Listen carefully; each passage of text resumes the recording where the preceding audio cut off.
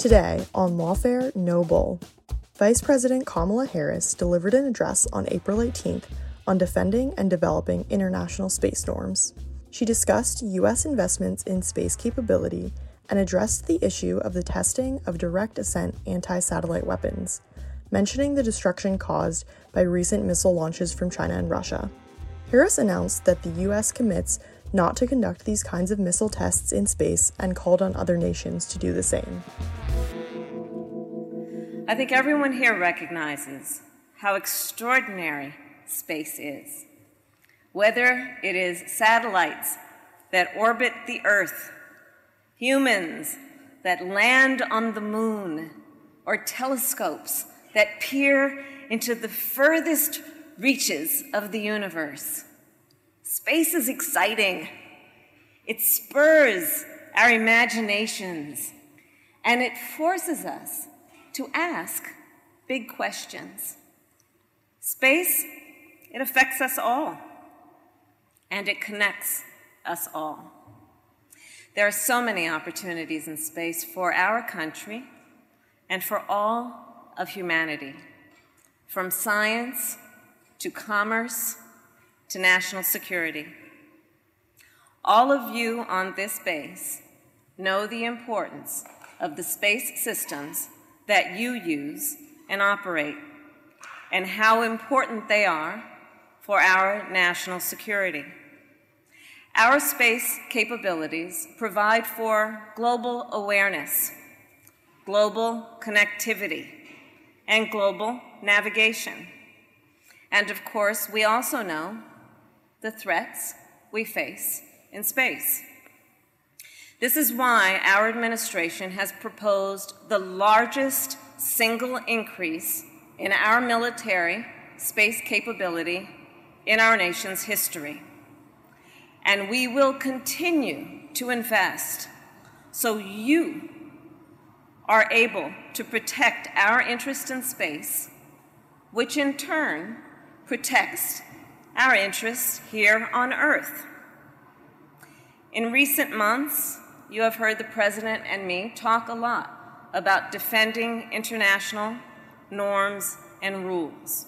Rules and norms are shared principles that guide the behavior of people and of communities. They are common understandings of what is right, what is wrong, and what is acceptable.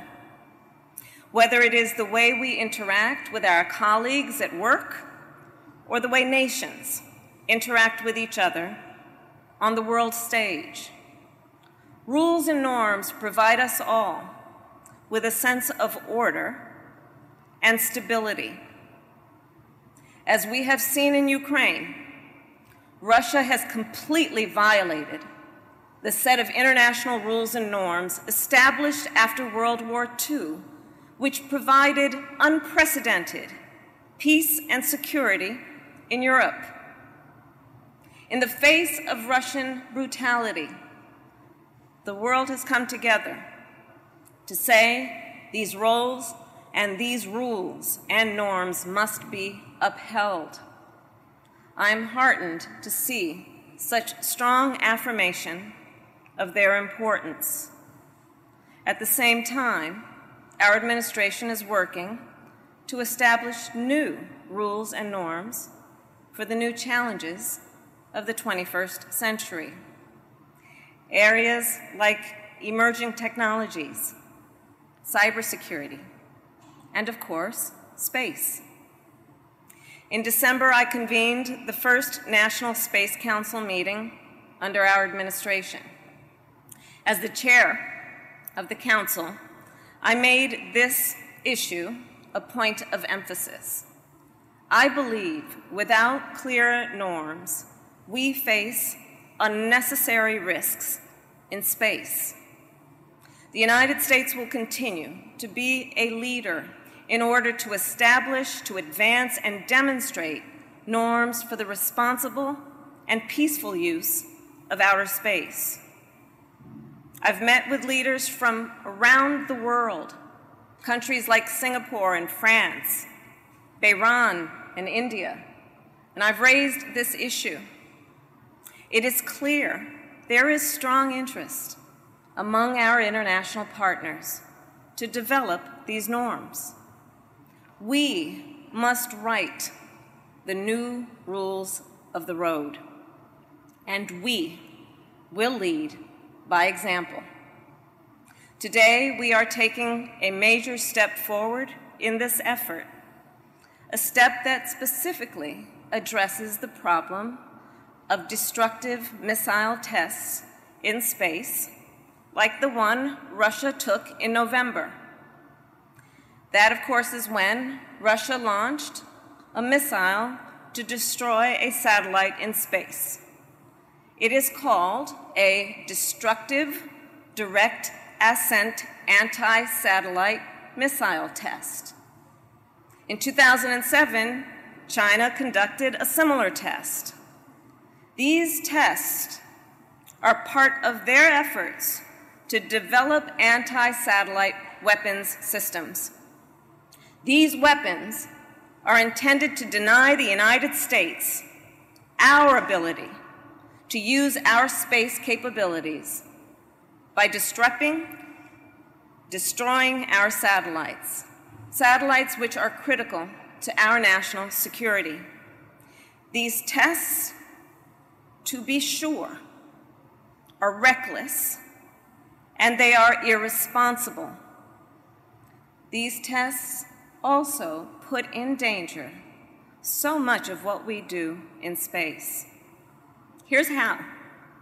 When China and Russia destroyed their respective satellites, it generated thousands of pieces of debris. Debris that will now orbit our Earth for years, if not decades.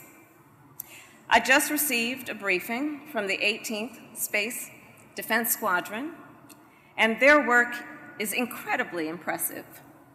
So far, the 18th has identified more than 1,600 pieces of debris from the Russian test.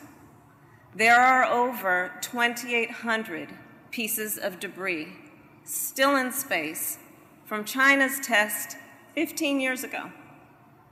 Like air traffic controllers for space, the 18th tracks debris and satellites to prevent collisions. This debris presents a risk to the safety of our astronauts, our satellites, and our growing commercial presence. A piece of space debris the size of a basketball, which travels at thousands of miles per hour, would destroy a satellite. Even a piece of debris as small as a grain of sand could cause serious damage. We have consistently condemned these tests and called them reckless. But that is not enough. Today we are going further. I am pleased to announce that as of today, the United States commits not to conduct destructive, direct ascent, anti-satellite missile testing. Simply put, these tests are dangerous, and we will not conduct them. We are the first nation to make such a commitment, and today, on behalf of the United States of America, I call on all nations to join us. Whether a nation is spacefaring or not, we believe this will benefit everyone, just as space benefits everyone. In the days and months ahead, we will work with other nations to establish this as a new international norm for responsible behavior in space. And there is a direct connection between such a norm and the daily life of the American people. If a satellite was taken out by debris, it could affect the daily weather forecast GPS driving directions, and even your favorite television station. Critical infrastructure, like wind turbines that power our homes, well, they rely on satellites for connectivity. Satellites help us track the climate crisis. They enable our commercial activities, and they help us protect our troops and our people. All of this is threatened by the debris created by these reckless tests. These tests also threaten the lives of astronauts in the International Space Station. In fact, I spoke earlier this month with Mark Vande Hei, who just returned from 355 days in space on the space station, an American record. While he was in space, Russia conducted its anti-satellite missile test. He had to shelter in an escape capsule in case the space station was hit by debris. Russia's action was a threat, not just to his life, but also to those of Russian cosmonauts. Our commitment today is just one step. Our administration has already begun to establish a broader and comprehensive set of norms. One example is the Artemis Accords, a set of principles that will guide civil use of space. They are designed to create a safe and transparent environment for space exploration, science, and commercial activities. Since our administration took office, we have doubled to 18 the number of nations to sign on. As we move forward, we will remain focused on writing new rules of the road to ensure all space activities are conducted in a responsible, peaceful, and sustainable manner. The United States is committed to lead the way and to lead by example.